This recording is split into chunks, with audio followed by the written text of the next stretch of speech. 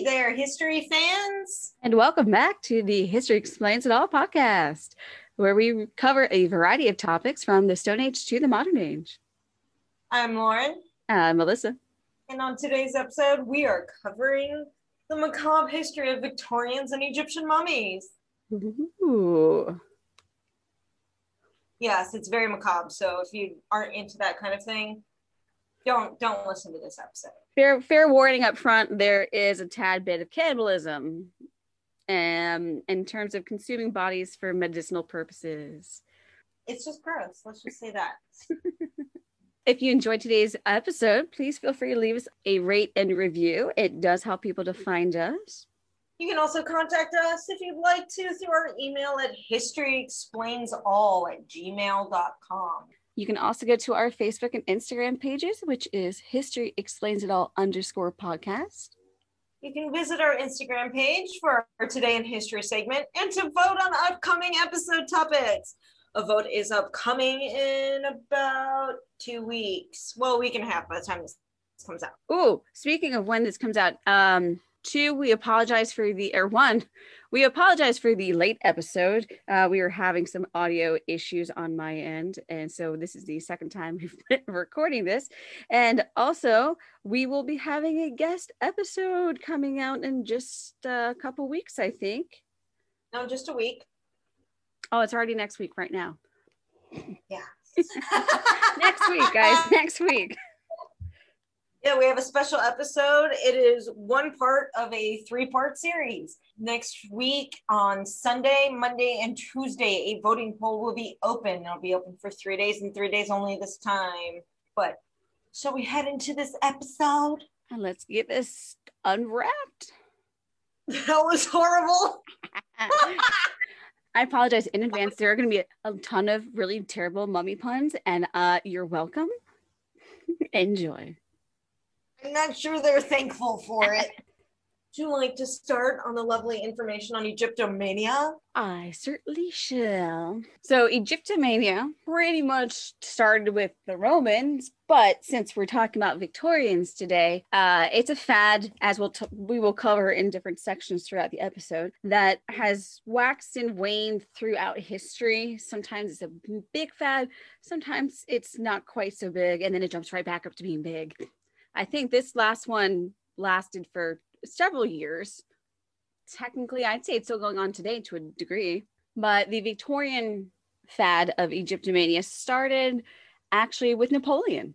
So his campaign into Egypt lasted from 1798 to 1801, and where he found something pretty important.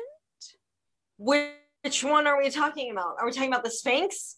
Or are we talking about the Rosetta Stone? I was thinking those are both really important. It's true. I was thinking the Sphinx, where it's like, oh, look, there's this kitty. Oh my God, there's a big kitty. Big kitty with a human face. Small kitty, big kitty. But the Rosetta Stone also was quite important. So that started off the big Egyptomania craze. And by the 1830s, it was incredibly popular for upper-class Europeans and Americans to be flooding Egypt in search of treasure, quote unquote. And it was not uncommon for people to just be robbing tombs either, without all the disrespect and everything. What was the name of the route some of these upper-class Europeans would take on their travels throughout Europe? I forget what we called that. I think it's the Great British Tour or something like that. The Grand Tour. The Grand Tour, yes, because I know Egypt was definitely a big stop on the Grand Tour for sure. Mm-hmm. In 1833, Father Guéram actually remarked to the ruler of Egypt at the time that, quote, it would be hardly respectable on one's return from Egypt to present oneself in Europe without a mummy in one hand and a crocodile in the other. And in fact, Egyptomania was quite the fad that it influenced practically every walk of Victorian life. From decor, we had unwrapping parties, which we'll certainly get into for sure. In fact, actually, this is going to be really cool. There was a source I found that stated one Victorian gentleman claimed to have even attended 40 of these unwrapping parties, which is a lot, which you'll hear about pretty soon. But it also influenced fashion, architecture, literature, even social etiquette So much so that the Duke of Hamilton asked a man named Thomas, quote unquote, Mummy Pettigrew, who was a famous surgeon at the time, to actually mummify his corpse after he died. And Pettigrew obliged with the request. So in 1852, after the Duke died, he was mummified by Pettigrew, interred in a sarcophagus named Princess, which he apparently acquired from France. And to this day, the Duke is still interred in his sarcophagus. And going back to literature, there was a genre that was called Gothic horror that had come out prior to this time. I believe Gothic horror started in the early 1700s, if I remember correctly. And at that time, it was mostly based on morality. And if you think back to Frankenstein, which was a pre-Victorian early Gothic horror story, it's about morality. Frankenstein is the monster that is influential or influenced by the morality of the people around him. Whereas imperialistic or Victorian horror, the monster focuses on the other. So anyone that is an influence to the problems of the characters. And Conan Doyle actually wrote a short story called Lot Number 249, which is actually the first story to characterize the mummy as a dangerous character. And in his story, the English main character has to defeat or conquer the mummy. But that also is very quintessential to just Victorian imperialism, all capital letters to the T. It was all about the proper Englishmen defeating the non-English, is imperialism in a nutshell. What shall you talk about our unwrapping parties? I shall, but before we get into that, I just want to add a little bit to your Egyptomania, if you don't mind. Another big influence was, as I said, the Rosetta Stone. The finding of the Rosetta Stone was amazingly important. The more important factor that also pushed Egyptomania even farther was the translation of hieroglyphs by Jean-Francois Champollion. The French guy translated hieroglyphs using, on the Rosetta Stone, there was ancient Greek. I think it's Hermetic. No, it's an ancient Semitic language that's also written on the Rosetta Stone. I can't remember which one it is at the moment. It might be, you could be right, and I'm just like blanking at the moment. But we actually used, Jean-Francois Champollion actually used ancient Greek, which was still a language that we didn't speak it, but we read and wrote it and were able to understand it in that sense. And he used that to translate hieroglyphs. For all you linguistic and language lovers out there, I looked that up. It's quite fascinating. It's amazing. It's just, I wish that I could read hieroglyphs, but I did get you those books. Listen, it's a work in progress, okay? I'm working on it, okay? Oh, it's Demotic. The language of the common people, correct? I think so, yeah. Okay. So that was an extremely important factor. The translation just meant everybody else was also kind of rushing there, trying to think that they could translate the hieroglyphs on the walls, which of course wasn't accurate, because when you're doing a first-time translation, you're not always accurate in your translation. You never are. So it was a work in progress at the time. And this is also a time when places like, the Crystal Palace were having large-scale exhibitions. Museums were having large-scale exhibitions on Egyptian artifacts and history, including reproductions of things like their obelisks and temples. Just a little additional info there. But getting into some kooky wacky unwrapping parties, let's get into that. Ready? The Victorians certainly had their strange side. Go right ahead. That's an understatement for the Victorians. For as prudent as they were, spiritualism and death was pretty prevalent. You think? All right. Unwrapping parties. They actually started with Thomas, quote, Mummy, end quote, Pettigrew that you mentioned earlier. He was actually a well-respected doctor who turned this idea of unwrapping a mummy into, a spectacle. That's what he basically did. An example of a mummy unwrapping is one that was done at an anthropology museum for an exhibition in 1857. I cannot speak. Théophile Gautier, who was a French author, attended the unwrapping, and he goes on to describe it. He unwrapped, well, not he, but they unwrapped the mummy known as Neshkhans.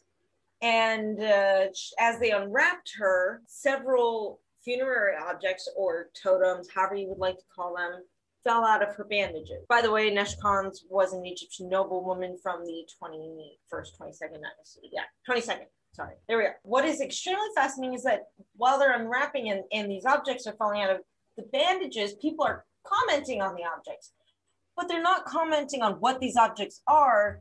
They're commenting on how they could repurpose them. I can turn that ankh into a piece of jewelry. I can turn that scarab beetle thing into a bracelet, or I can put that on this, that's basically what they're saying. And these unwrappings mummy parties became so famous that, as you mentioned, the Duke of Hamilton decided he wanted to be mummified, which he was, as you said, and well, he's still in his sarcophagus as we speak. Well, Thomas Mummy Pettigrew supposedly did these mummy unwrapping parties for scientific purposes, if that's what we're calling it. Yes, I'm using air quotes. Scientific purposes. There were a lot of them that were just done in nobles' homes or people's homes that could afford it, upper class, that were not for scientific research at all. It was just literally for fun. Basically, if a traveler came back with a mummy from Egypt, they would invite people to their house for what was the social event of the year. They would arrive at the house, they would eat and drink, and then they would unwrap the mummy. Drinking was very important because that helped tolerate the smell. As time went on, this would fall out of fashion, and the Victorians came to the conclusion that what they were doing was wrong. Oh, wonder how they came to that one. That unwrapping a dead person for entertainment should be taboo, which is what it turned into later on. As we said at the top of the episode, we will be discussing mummy medicine, and this would be that part. So if you tend to find the topics of possible or of cannibalism and consuming dead bodies to be queasy and not your style, I would skip ahead a few minutes. For those of you on the macabre end, I hope you enjoy. So to start off, the name mummy comes from an ancient Persian word called mamea, which is actually a word that references bitumen, which is a natural occurring material. We actually use it to make asphalt, and it's actually been used in medicine for a very, very long time. I would also recommend not using it because it is known to be carcinogenic. But Europeans were actually introduced to bitumen or mamea during the Crusades, and it soon was shipped throughout Europe, being touted as a cure-all. So this entire mummies as a cure-all that I want to get into possibly all started with a misunderstanding of a word that they thought meant something else. Because it was also believed that mamea was used, as bitumen itself, was used in the mummification process in ancient Egypt, which is how when you see a lot of the mummies, their skins are black, because bitumen is black. Again, it's used for making asphalt. But it's has not been found to actually have been used during the mummification process. That probably likely comes from other materials used in general decay of the body. So we said that Victorians had a major fad. There was also a major fad in the medieval and early Renaissance eras as well. And it was believed that Egypt had a replenishable amount of mummies. And it was a common thing to mummify the dead. If everyone and all of Egypt got mummified, you certainly have a lot of bodies for sure, but I wouldn't call it replenishable. And I'm sure there's still plenty of mummies out there that we haven't found. But if you were an apothecary, particularly during the medieval and early Renaissance, and you did not carry powder of mummy, which is essentially powdered corpse, then you were not a reputable apothecary. People would generally not probably buy stuff from you because it was touted as a cure-all because of the whole bitumen and actual mummies themselves being confused in terms of word. I did find a source that stated some recipes for using mummy powder, and I'm going to go into that because I can't not do that. So here we go. So one of the recipes states give powdered mummy in doses of 2 drachms for epilepsy, vertigo, and palsy. It can also be applied to external wounds to prevent mortification. You're putting powdered corpse on your exposed wounds. Not very smart. The next one is called Caceran's extract, which is also a type of tincture, I believe. And it calls for mummies to be made into small pieces, soaked in wine or turpentine. The liquid is then reduced into a honey-like state. And it was also touted as a counterpoison to the plague and to resist all manners of infection. Ew. Very ew. The next one's a little more ew. Oh, man. Okay, fine. Okay. I kind of hope you're not eating during this. This next one's a little ew. It's called treacle of mummy. So mummy dessert. Look on your face. Oh, that's gross. And it calls for 1/2 pound of tincture of mummy from the above recipe, 4 ounces of Venice treacle, salt of pearl and coral, 2 ounces of Terra sigillata, which is a type of dirt, and musk. Mix and digest in a gentle heat for a month. Yeah, I don't understand that one. Gosh, why? Because bitumen itself was touted as a cure-all. And that's where we get most of this understanding from. I'm not even done with the recipes. I got one more. Treacle mummy. Okay. So then the last one I have is called balsam of mummy. So cut mummy into small bits, let it sit in olive oil for 40 days, then let it sit in wine for 26 days. It was touted as a cure-all for wasted limbs, to restore wasted limbs, for consumption, which is also tuberculosis, and cures all ulcers and corruptions when taken 5 to 6 grains twice daily. Oh, this skepticism. And it was so popular, particularly in the 16th and 17th centuries, for apothecaries to carry powdered mummy, that Francois I of France carried a mixture of powdered mummy and rhubarb with him in a sash wherever he went to prevent accidents.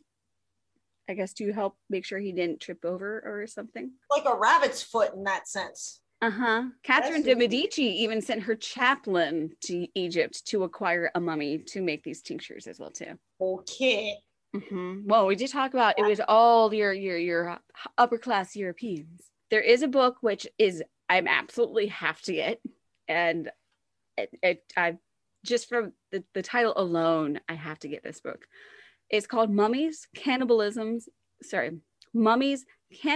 and Vampires, The History of Corpse Medicine from the Renaissance to the Victorians by Richard Sugg, where he poses a question, the question was not should you eat human flesh, but what type of human flesh should you eat? I'll get into that. The first answer has always been Egyptian mummies, which you could crumble and powder into tinctures to apparently stop internal bleeding.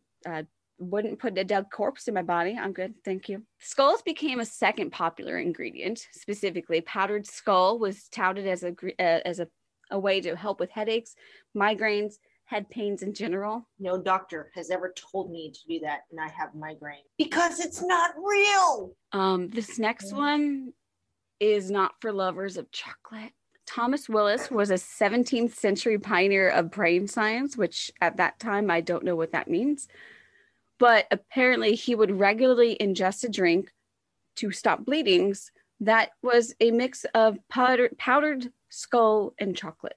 Oh, okay. So milk chocolate with powdered skull mixed in. Gotcha. Yeah, sure. I don't even like chocolate, but no thank you. I'm good. I still like chocolate, and I will continue to enjoy myself with chocolate. But I'll just leave the skull part out. Maybe if the chocolate was in the shape of a skull, but not including actual skull. Yeah. That'd be fine. The shape is fine, as long as it doesn't actually include powdered skull in the ingredient list.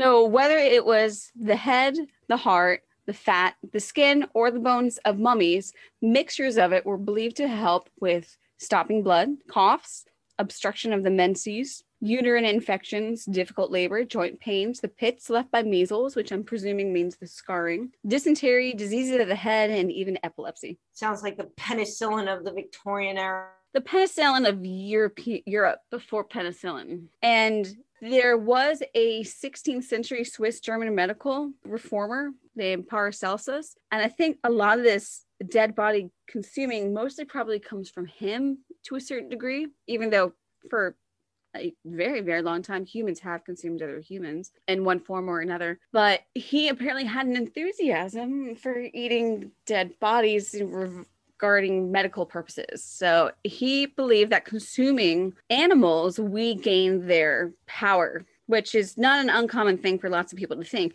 You eat the heart of a lion, you become the lion, or something to that effect. If you eat the heart of a strong leader, say, then you ingest the qualities of that strong leader. And there was a chemist around the same time named Johann Schroeder, who was even more specific on the type of dead that one should be consuming. Quote, the cadaver of a reddish man, which he believed was the blood was lighter, so therefore the flesh better, around 24 years of age, death of a violent death, not infection, and exposed to the moon's rays for one night and day was perfect. The flesh then would be treated so that it resembles smoked meat, unquote. This next one, I have to include, but I don't want to, so I apologized. This one's quite disturbing. According to a 17th century physician, Pietro della Valle, the best mummies were derived from, quote, according to him, the maidens and bodies of virgins. Because everything with the Victorians is all about purity and virginity. It wasn't just the Victorians, by the way. That's true. They did romanticize the medieval period. That's how we get the damsel in distress, though. But that view of maidens and virgins make the best mummies was also held by Jean-Baptiste de Roquefort in 1824. So it goes all the way from the 1600s into the 1800s. How lovely. Righto. Just what I need. Well, as we said, that Egyptomania waxed and waned throughout history, and as it was big in the Renaissance, but once the Enlightenment came, people realized consuming dead bodies and powdered dead cadavers doesn't actually work, you guys. So maybe we should stop doing that and try doing real science for a change. So it waned from there until Napoleon's campaign in Egypt, and then it came back again. But apparently, it started so by around 1830s, it was a massive craze, but also by the end of the Victorian times and to the early Edwardians, people were already realizing, also putting dead things in our bodies probably, again, isn't the best of ideas, but you could still buy a powdered mummy and medicinal catalogs all the way up to 1924. I think that leads into my segment amazingly. No, I will lead into that. Give me a second. So that time up to that time period is like correlates with what I'm going to say next. Oh yeah. So Mumia was in such a demand throughout history, but particularly during the Victorian times, that there was a booming trade in fake mummies, which were usually made from executed criminals, from slaves, beggars, and apparently camels. That's a new one. I don't know how camels resemble human bodies. But one example is from 1564, when Guy de la Fontaine, who was a physician to the king of Navarre, went to Egypt to investigate this supply of mummies. And he met a dealer there who had around 40 mummies in his stock in his shop. And when he asked him about it, the dealer told Fontaine that he collected the bodies of slaves and other poor people, which he opened, filled them with bitumen, going back to the beginning of the segment, and then bandaged them up, dried them in the sun to give them the appearance of true Egyptian mummies. So another kind of macabre thing that the Victorians did with brown mummy was they put it in paint. Oh yeah. Excuse me? Oh yeah. You could have a painting on your wall and it had ground mummy in it in the color paint known as Mummy Brown. Just give me 1 second to literally digest that. Bad pun. Yeah. So there were unwrapping parties and technically painting parties. I mean, if you want to call it a painting party, but like some artists literally used a paint known as Mummy Brown, which was made up of ground mummy, including their wrappings, by the way, and added into some paint, and then you painted on your canvas. And then your canvas painting was sold to somebody and was put up on their wall in their house. Here, I thought Mummy Brown was just the name of the paint. Wrong. Mummy Brown was used up until the 1950s from the 1500s, so it lasted for around 400 years. I'm sorry, again, I have to pause you. What? The color Mummy Brown, made up using ground mummy, lasted for about 400 years. Did you say until the 1960s? 1950s, 1960s, yeah. Wow. Yeah, we only stopped its use about 80 years ago. Okay. No, rather odd that it was such a long time, but hey. So the mixture to make the paint, known as Mummy Brown, consisted of course, mummy, white pitch, and myrrh. Yep. But it and smells this nice. paint, I don't know. I think the myrrh was really just to mask the smell of dead mummy. That's probably true. I was going, the myrrh smells nice at least. Yeah. Let's see. Oh, yes. This paint could be used as an oil paint or a water paint. The thing is that some artists literally thought the same thing you thought, that mummy, the title Mummy Brown was literally just that, a title, a name that was given to this paint color. They really didn't think that there was crushed and ground up mummy in the paint. And when artists began to discover that the paint they were using was made up of a corpse, they became upset. And there were some that literally ran to their art studio, got their paint tube of Mummy Brown and buried it in their backyard. Did they put it in a small little sarcophagus? No, I think they just buried it in the ground to give it the idea of a proper burial. Some people put little daisies and flowers, or they buried it in their flower garden kind of thing. So technically the person died twice. Or got buried twice? Buried twice. Yeah. Died, I don't think. Buried, yes.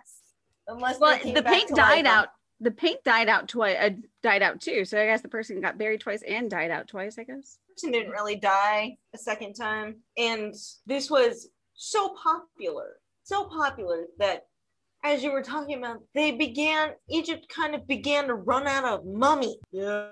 I thought Egypt had a replenishable amount of mummies. No location has a replenishable amount of mummies. Egypt just had more than most. When mummies became scarce, suppliers resorted to preparing people like criminals that had died recently and prepared them like mummies to make them look like thousands of year old mummies and sold them. They would treat them with, I think you described it, bitumen, and then dry them out in the sun. Mm-hmm. And make them look like some 1,000, 2,000 year old mummy. Mm-hmm. Yep. And while this paint was really, really popular, it did get its own bad rep, because what doesn't come out with a bad rep? There were tons of critics to the paint color Mummy Brown, especially as they looked at the source of its components and became disgusted. But to the paint itself, Robertsons of London was the large paint company that stocked and sold Mummy Brown. Mm-hmm. They still had Mummy Brown in the 1920s. It had lost its popularity, but they still had it in stock on their shelves to sell. In 1964 is when they actually officially ran out of stock. People were buying the paint Mummy Brown up until 1964. And after that, they had no more access to a mummy to make Mummy Brown. And therefore, the paint color Mummy Brown died and ceased to exist as we know it today. Goodbye, Mummy Brown. You shall not grace the walls of my house. Although I never want mummy on my wall. Sorry, I just had a really funny thought. Just the way you were talking. Remind me what, just like, I just, hold on. I have to figure out how to actually say this. Mm-hmm. That reminded me of Caitlin Doty. And I'm just going, I wonder if she'll ever end up talking about Mummy Brown on Ask a Mortician. Not sponsored by them, by the way. No, great show. Just a great YouTube channel. If you're interested in, I guess, the macabre kind of thing that we're talking about, then that's a good channel to check out. But yeah, that's the story of the paint known as Mummy Brown. Well, we unwrapped that. How about we get into wrapping things up? Oh, God. This one's fantastic. So around the time of the 1850s and into the 1860s, it's believed that America had a paper shortage, as we were producing more newspapers than any other country in the world. And in fact, it was I believe, estimated that we were producing more newspapers than France and England combined. An 1856 estimate said that it would take 6,000 wagons, not sure how big, but 6,000 wagons, each carrying 2 tons of paper, to carry all the paper consumed by American newspapers in a single year, which would be equal to 405 million pounds of rags for the 800 paper mills in the US at the time. I didn't know our newspapers would be made of rags. The newspapers were, a nickname for newspapers were rags, so I guess that makes sense. Our largest source of rags for newspapers came from Italy. But in 1854, Italy also began importing their stock of rags to England, which meant there was a shortage for the US.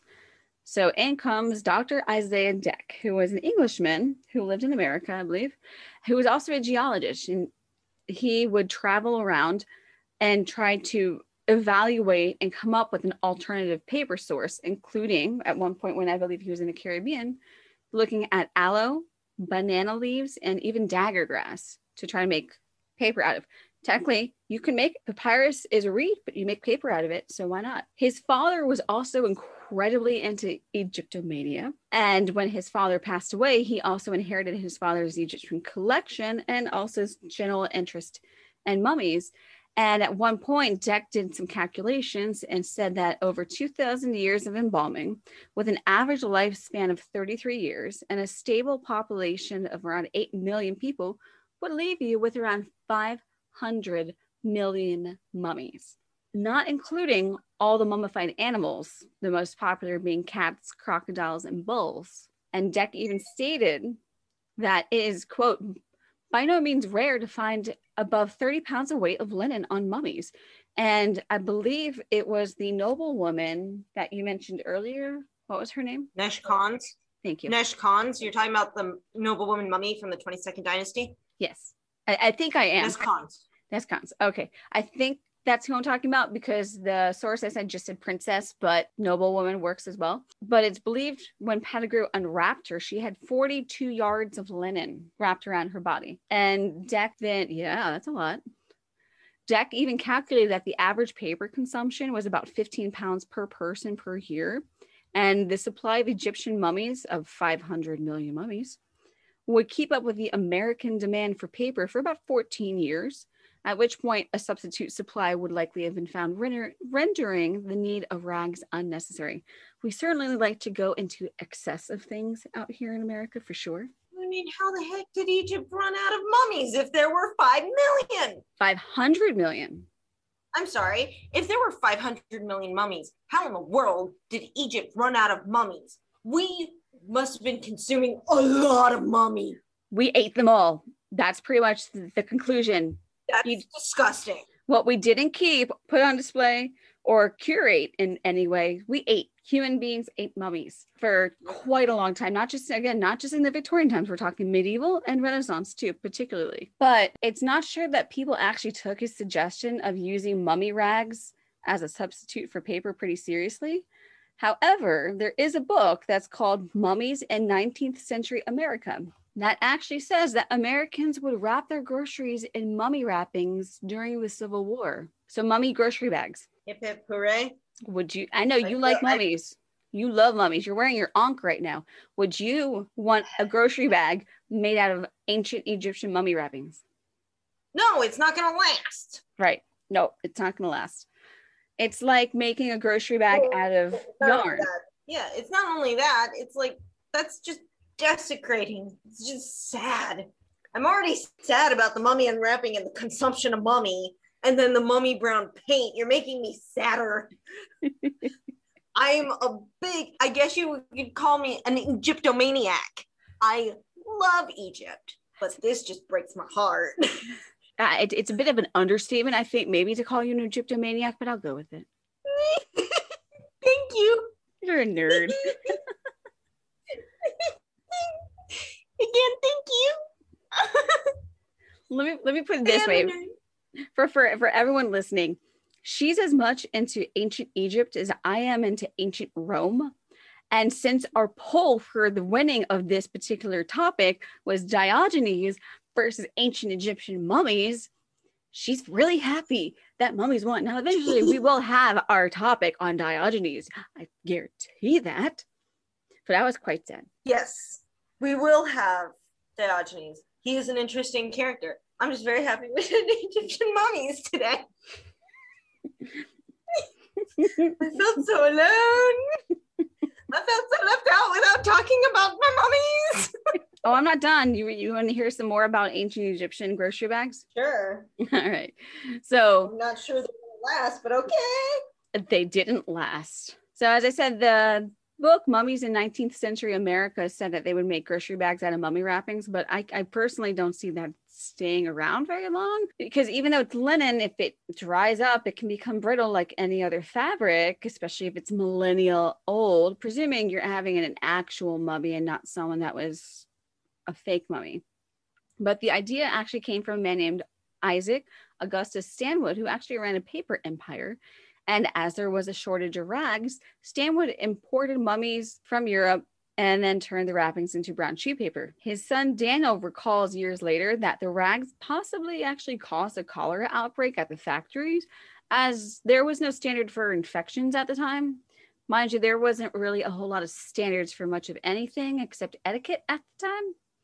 There wasn't a standard for cleanliness. There wasn't a standard for infections. There wasn't a standard, definitely not a standard for safety. Any health standards didn't exist back then. Nope. But cholera being a bacterium, it's not likely that it actually survived on the bandages if these were true, actual ancient Egyptian mummies, because it wouldn't have lived that long on the bandages kept inside of an airtight tomb.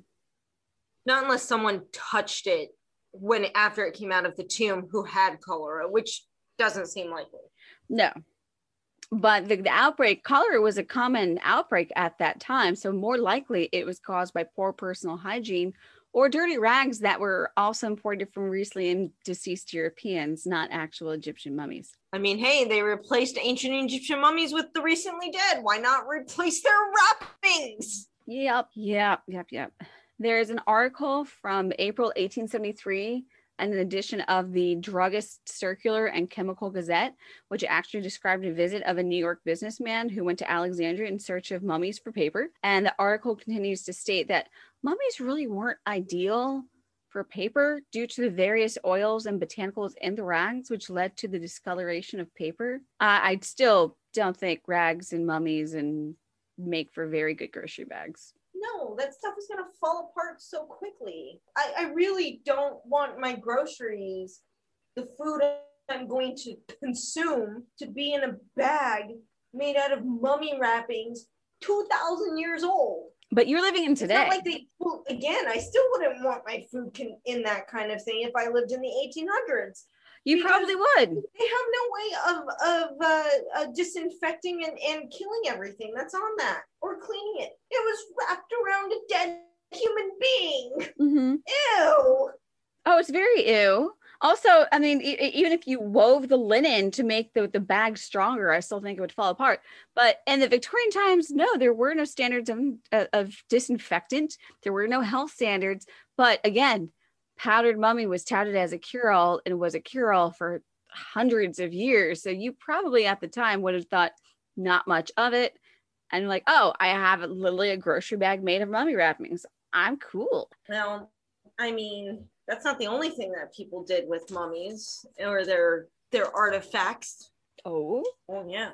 What you got? Well, like I was discussing in the unwrapping parties, things would fall out of the wrappings. So they sold them. That doesn't surprise me. Well, also in the unwrapping parties, sometimes you left away with a little party gift, an object from the wrappings. Ooh. You got to take one of the ancient talismans of the ancient Egyptians to help them with their journey to the afterlife, which, by the way, that was the most important thing in ancient Egyptian history. They started their tombs and the journey for the afterlife before, I'm talking about just pharaohs in general, before they even became pharaoh. Like, their tombs were started when they were like 8. So yeah, you're going to take the objects that are extremely important to their afterlife and either give them away as party gifts or sell them or repurpose them to decorate your house or your neck in the sense of jewelry. That's what they did. Mm-hmm.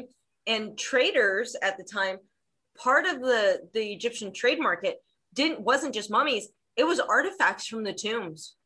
And it was also so popular that some traders were known to have created fake artifacts to sell. That's how to hide that. Of course they did. Yeah, sometimes you could tell, and sometimes they were such a good replica that you couldn't tell. You know, kind of like today, you can really tell a fake from reality. Sometimes they're really good, and sometimes they aren't.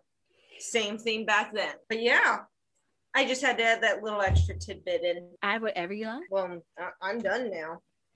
I think I've spoken enough about the sad fate of mummies in the Victorian era. For today, you could go on for days. I could. I'm not sure anybody wants me to. No. Like I said, Egyptomaniac.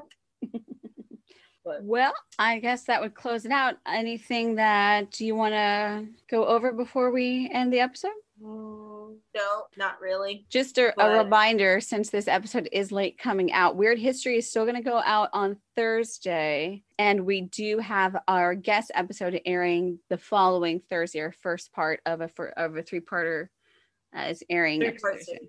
Three-part series. Yes. And just to clarify that three-part series with our guest speaker, the episode that's airing next week is airing in 2 parts. Each of the 3 parts will probably air in 2 parts each, so 6 episodes. Let me rephrase this. There's 3 topics, 2 episodes per topic. Yes, thank you. There you go. Yes, and both of those parts of the first episode will both air next week as well. That way you don't have to wait 2 weeks for the next one. Yes. So that'll happen. And also, don't forget, Sunday, Monday, Tuesday, poll going out. Technically Sunday, Monday, Tuesday, Wednesday. So we'll extend it by a day because I just did my calculations wrong in my head. So Sunday, Monday, Tuesday, Wednesday, 4-day poll. It'll be out before the next episode airs. So the 25th through the 28th or the 18th through the 21st? I'm lost. No, next week. So the 25th Today's through the 28th.